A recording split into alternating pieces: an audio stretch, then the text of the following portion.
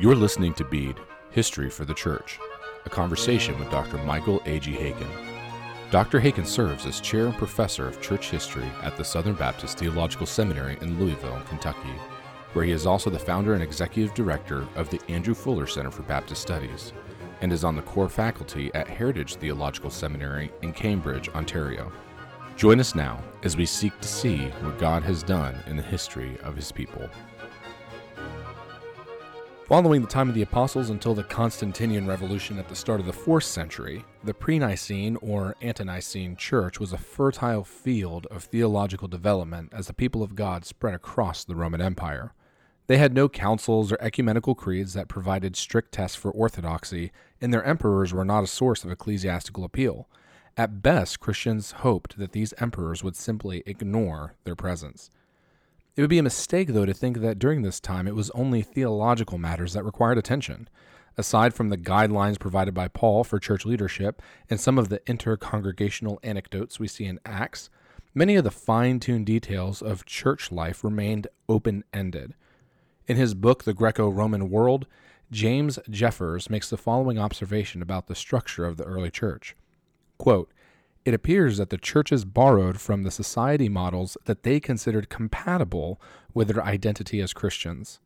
It makes sense that, in putting together an organization from scratch, the early Christians would use and modify forms with which they were familiar. Using forms of organization from the larger society, at least superficially, had another benefit. It made them less conspicuous in a society that did not recognize their right to meet. But we must consider whether and to what degree the use of these forms affected Christianity itself." End quote. And Dr. Haykin, that final line in particular is really important as we orient ourselves for really everything we're going to be looking at this year. If we are to understand how the church was impacted by its imperial Roman milieu, we first have to know what that looked like. Could you give us a brief overview of the Roman political system and how it came to be? Yeah, I think what you're pointing out here is the fact that the early church, to understand the early church, you really need to have a good understanding of the kind of Greco-Roman cultural context.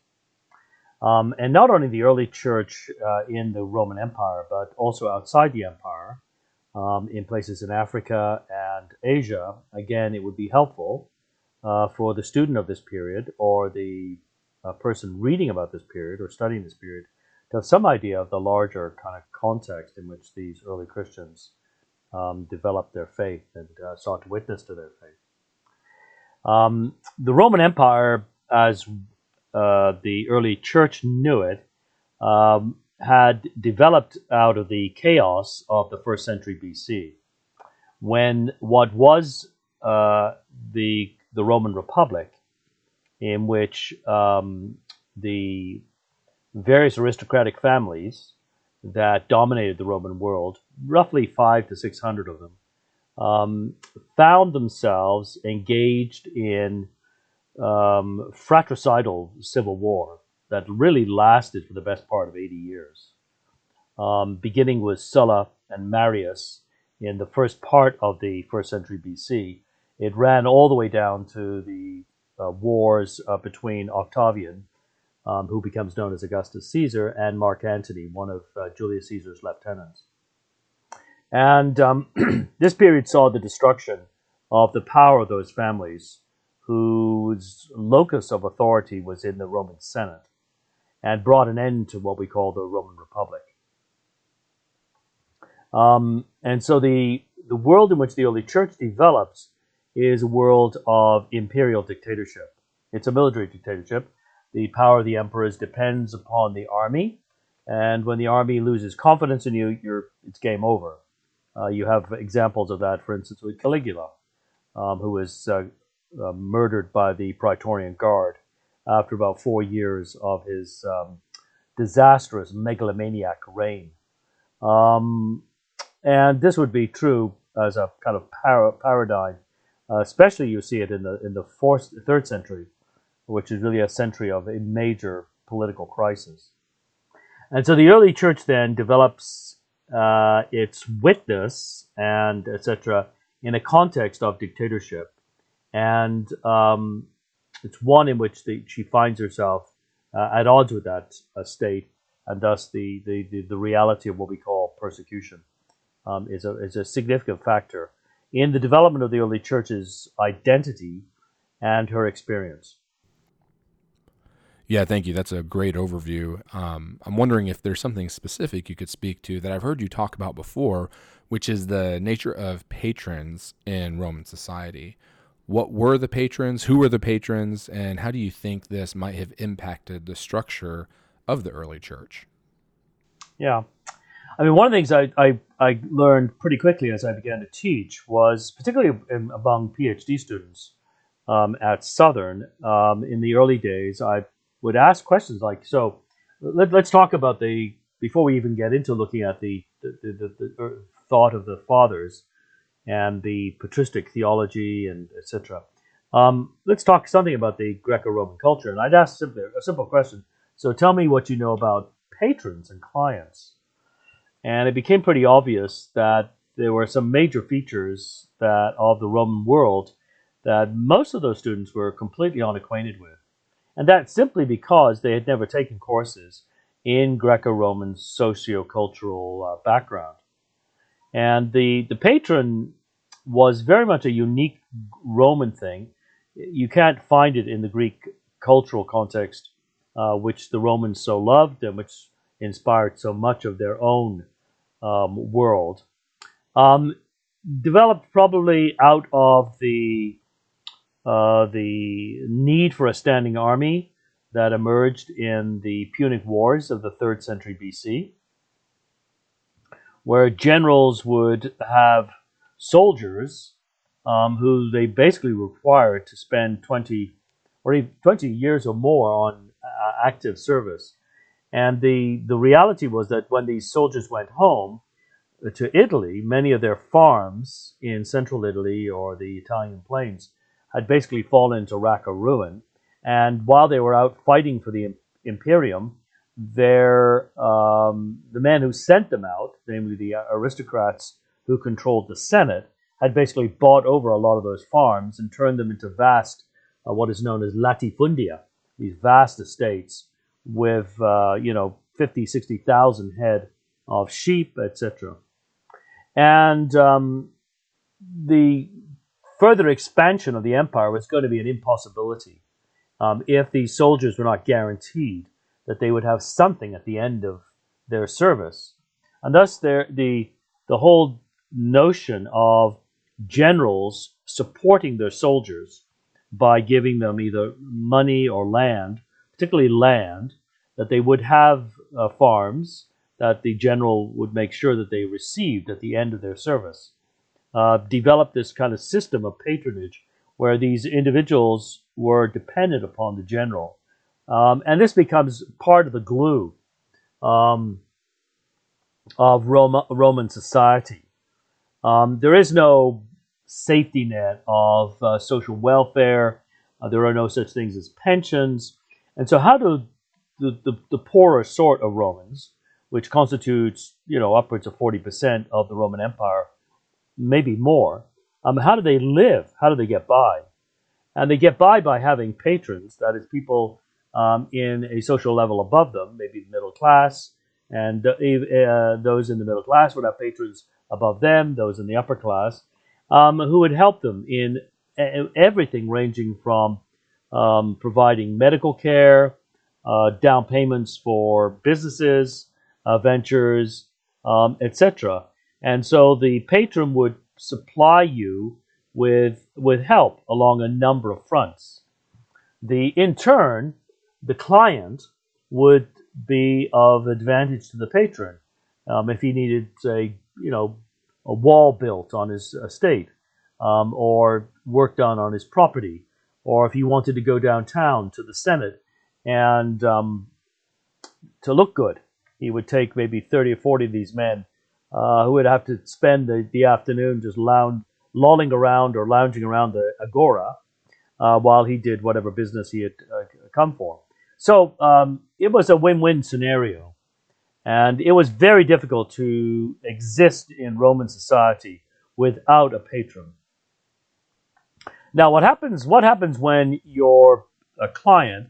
What happens when a client becomes a Christian and now finds himself at odds ideologically with his patron, who is still maybe a pagan? That's going to be a problem. And so it's not surprising in some ways that the emergence of the bishop, which has a number of causes, but the emergence of the bishop to some degree is a reflection of the social role of the patron. And bishops, in some ways, become patrons of their members in their churches. So whether it was a conscious copying or it was a pragmatic reality that developed, the development of the bishop, I think, is certainly linked to what is part of the glue of Roman society, namely the patron-client relationship. Yeah, I think it was Mark Knoll in his book Turning Points, where he talks about the relative silence of the early church when it comes to their structure. But by about the middle of the 2nd century, the office and role of bishop has really been pretty well established. What are your thoughts on that? What are the relationships that these bishops have with one another? Is there any kind of structure in place, or what are we seeing happen there? Well, I think initially it's a very loose structure in the sense of there is an equality between bishops. There's no the hierarchical arrangement that you find, say, characterizing the Middle Ages, the High Middle Ages, where you have archbishops and bishops, etc. That is not part of this early Christian experience. But by the time you move into the 4th century, again, you don't have archbishops, but you do have bishops like Cyril of Alexandria, or the bishops of Alexandria, Athanasius prior to Cyril, who have under their charge 30, 40, 50 churches. They're bishops, but they're effectively, they have the same sort of, the size of their authority and their exercise of power is similar to a bishop in the medieval period. Whereas Augustine, who is the bishop of Hippo Regius, although he has obviously enormous stature as his ministry goes on, because of his writings, etc., he is the bishop of Hippo Regius, a church that might have had 400 or 500 people. So what we would call probably in evangelical circles today, we would call Augustine a senior pastor. So you have a man who's equivalent to a senior pastor being called a bishop, and then along the coast of Africa towards going east in Alexandria, we've got somebody like Athanasius or Cyril, who really is functioning like a medieval bishop with a large number of churches under his authority. So the word bishop then, one of our problems is I think we tend to define it from the vantage point of the medieval world. And it's a term that certainly in terms of its jurisdiction and breadth of authority, it develops. It's a term that you can't simply say, okay, a bishop is a senior pastor, or even that, on the other hand, that he's in charge of a significant number of churches. It's a flexible term in the late antiquity. Do you see any bishops at this time, or even cities or seats of power, that are beginning to gain more or greater influence over the church writ large? We know that eventually Rome really kind of becomes the center for much of Christian life, but is this true in other cities and in other positions? Yeah, generally speaking, the larger the urban setting, the more likely the bishop of that setting is going to be an influential figure. And so the bishop of Alexandria, the bishop of Carthage, the bishop of Antioch, that is Antioch on the Orontes in what is now Lebanon, the bishop, or is it southern Turkey, wherever that, well, I'm not sure where Antioch currently would be. But the Antioch of Acts 11, where the Apostle Paul is commissioned by that church for ministry. That's the Antioch of Ignatius of Antioch. The Bishop of Constantinople. These sorts of bishops because of the size of their churches, which are, they'd have a number of churches under their authority, but also because of the size of the city, etc., are going to have significant influence. A man who is directing the churches of maybe the entirety of Alexandria is going to have more influence in some ways, probably, than a bishop of just a local church in Libya, for example. So yes, there is the development of what we call sees, S-E-E-S, from the Latin sedis, which means the seat, the bishop's seat. There is the development of a number of major episcopal centers. Usually they have an apostolic foundation. Carthage did not, but Alexandria claimed to be founded by the St. Mark. Antioch obviously had the presence of Paul. Constantinople would not. But in the way that the Eastern Church develops, Constantine becomes a key figure. So Constantine's basically establishing Constantinople as a rival imperial capital to Rome would count. Rome obviously had Peter and Paul, supposedly, and so on. Yeah, that's a really helpful thing to keep in mind, that as we hear these terms like bishop, that they are functioning in many ways as we would think today as pastor. And we want to be careful not to ascribe meaning when we see the term bishop in texts to mean something that it doesn't mean. Yeah, I mean, even the word pastor. So let's say, if you're pastoring a church of 25 people or 100 people, and you've got or if you've got a church of 5,000 people, the same term is used, but the reality of a breadth of influence and extent of authority is quite different. Yeah, I want to now turn our attention to another political force in the Roman Empire, and you actually mentioned it earlier, which is the Roman Legion. And just if you could give a little bit more detail about what the Roman Legion was, how it was structured, what was its role in Rome, and what was the Christian relationship to it? Could Christians serve in the Roman Legion, or were they barred from that? Yeah, this has been a very big debated subject about the relationship of the Christians in the early church to the army. There has been a strong strain of tradition. People like Roland Bainton, for example, and some Anabaptist thinkers who have argued that the early church was pacifist in its understanding. And various figures are cited to support this, like Tertullian, for example, in his book De Corona, and one or two other books of Tertullian. And the argument is that the early church would not have participated in the military area of the Roman Empire. The Roman Empire, as I mentioned earlier, was a military dictatorship. The legion was important. The legions primarily were stationed at the frontier. The one legion that is famous, the Praetorian Guard, would have been stationed in Rome for the protection of the emperor. These legions at maximum strength would have been around 10,000 men. They would have had auxiliary cavalry units attached to them, and maybe some also auxiliary units that were mercenaries. This became increasingly common in the world of late antiquity, so the 300s and the 400s. That's not a good sign when a nation has to use mercenaries to fight their wars. For example, what's going on in Ukraine with the Wagner Group. That's not a good sign that your military is in great shape. And you find that. You find that the Roman Empire is starting to use mercenaries, not as the core of the legion, but playing an auxiliary role as archers, slingers, etc. And so a legion normally would be about 10,000 men. At least that's the normal strength of the legion. But the reality probably for most legions was somewhere between 6,000 to 8,000.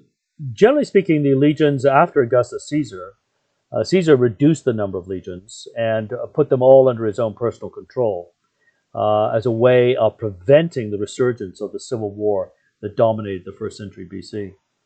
And most of those legions were stationed on the frontier, which meant that if the frontier was breached, as it was repeatedly during the 3rd century when the Rhine was crossed by Germanic barbarians, it meant that these barbarian groups, who generally were cavalry, could roam at will to some degree until the Romans caught up with them.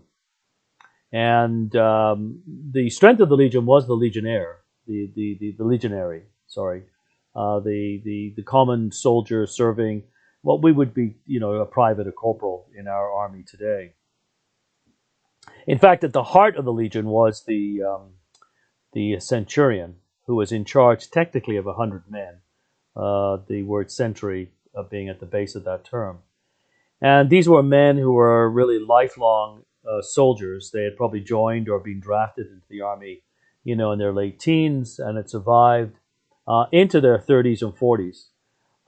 Usually hardened veterans, men who knew how to kill and were skilled at it, and in many ways fearless. There's a great scene about 2 centurions in Julius Caesar's Gallic Wars, how these 2 men kind of egged each other on into exploits of valor on the battlefield. In that light, and this is just a comment off to the side. In that light, it's very interesting that the centurion plays such a significant role in the accounts of the early church in the book of Acts.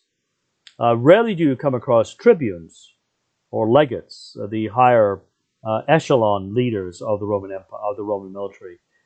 They don't feature in the accounts. It's a centurion, for instance, in charge of the detail that crucified Christ. And it's a centurion who makes the first witness in Mark 15. Truly, this was the Son of God. It's a centurion Cornelius, who is the recipient of the outpouring of the Spirit in Acts 10 and 11. The centurion who grants Paul favor in the voyage of the ships that take Paul to Rome in Acts 27. The centurion who Jesus praises. I've not seen such faith in Israel. When this man asked Jesus to come and heal his servant, and so on. So the whole question, and to just come back to that question about the relationship of the church to the military, I tend to lean towards the view, which was to some degree developed by Adolf von Harnack, who is the great, yes, liberal, but great German historian, whose massive multi-volume history of the dogma is just absolute. It's a standard reading for anybody who wants to be a church historian. Not that he's always right, but his breadth of knowledge is astounding to me. He argues in a book called Militia Christi, the Soldier of Christ, that the early church's problems with the Roman world is not so much pacifism, but it's got to do with idolatry.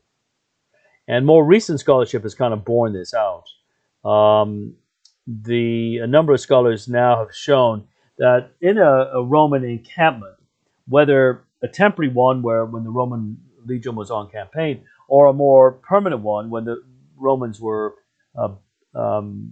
involved in establishing a fortress. I think, for instance, of the Roman fortress at Caerleon in southern Wales, where I was a few years ago. Very interesting, actually. I was there at the time when they were doing an archaeological dig. And it was a basic fortress with brick walls, etc., and so on. It was permanent. But what they would do in the heart of the encampment, whether permanent or temporary, is they'd have a tent in which they would have, or a building, in which they would have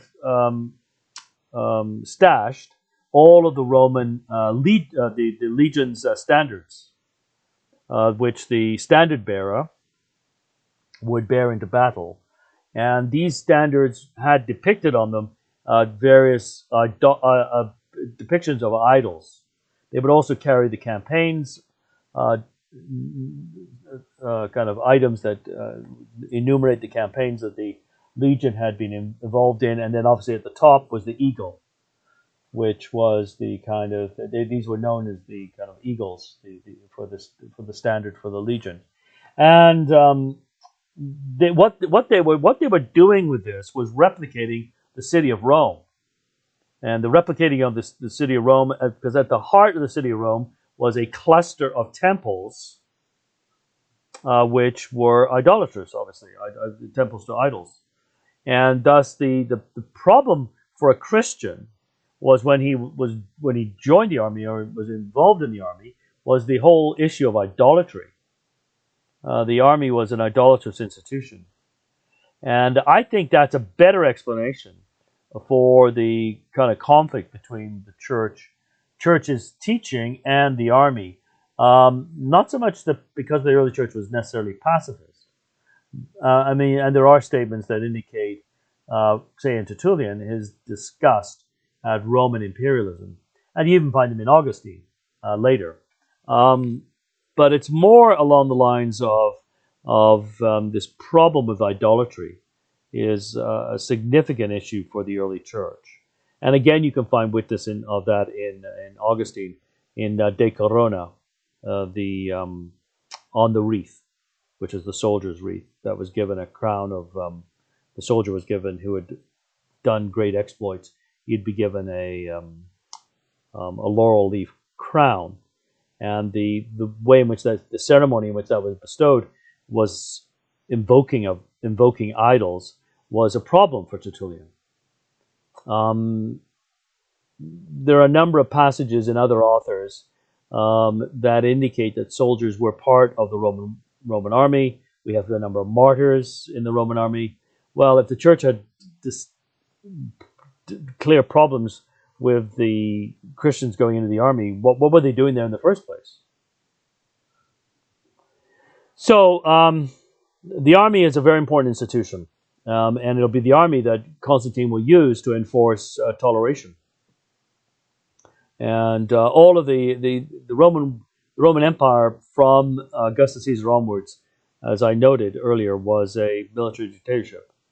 And that always has to be taken into consideration in the background of the development of the church.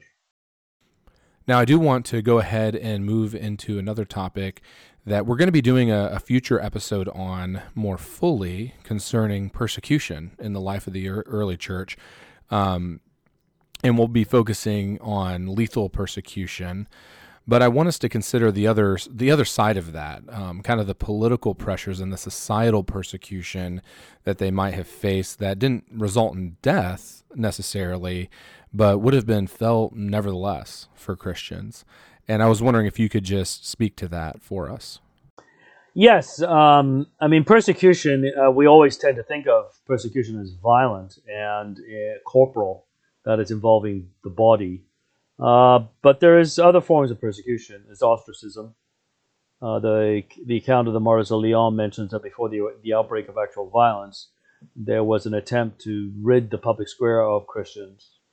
There would be the name calling. 1 Peter, which is filled with really material on how to respond to persecution, mentions in chapter 4, don't be ashamed of them calling you by the name of Christian. And so the verbal insults, the mockery.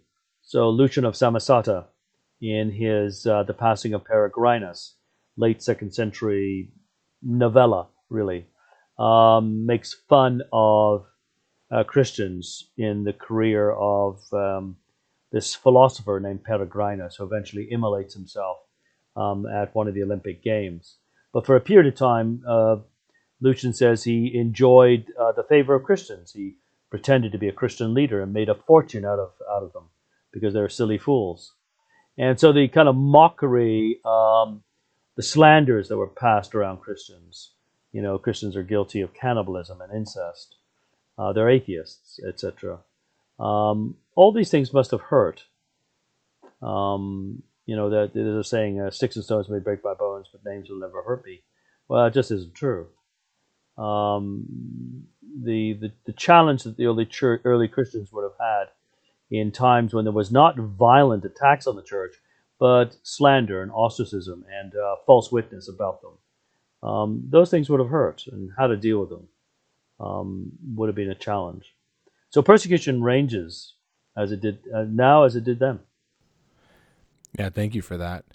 I was wondering, as we close this episode, if you'd be willing to really trace kind of the broad societal, political, maybe even if there's any military changes that are happening during this period from this nascent first century church up until the Constantinian Revolution at the start of the 4th century that might impact the development of Christian life in this Christian society that is forming really as a subculture within the Roman context?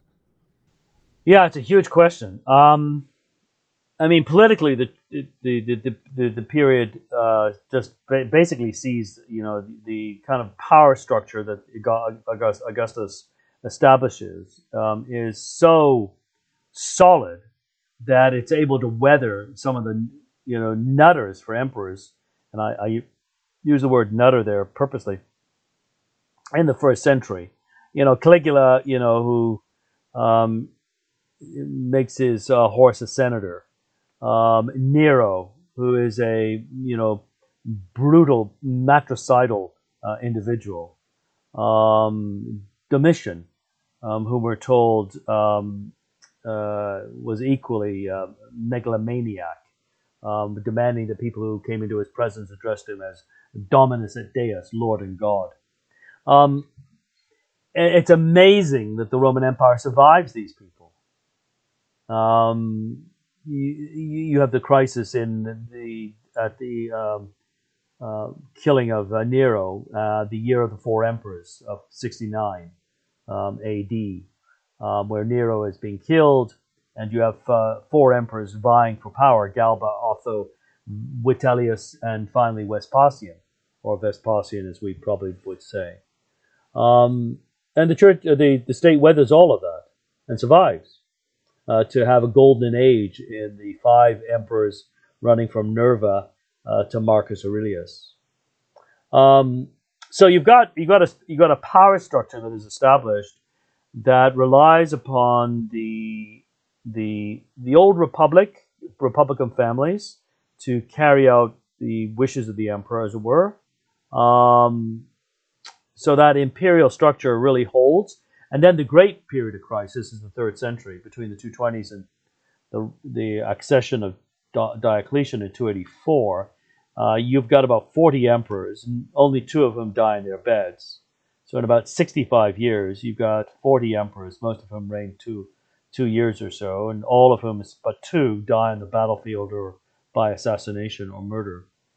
And yet the emperor survives. Diocletian is able to replant it on a firm foundation, and it will survive to the 200 years. It's on until the late 470s.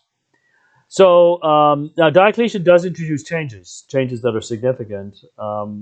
They will affect the church because the church is really, by the end of the 3rd century, we're not going to get into this in detail in this series of lectures, but the church in the 3rd century is dividing between East and West.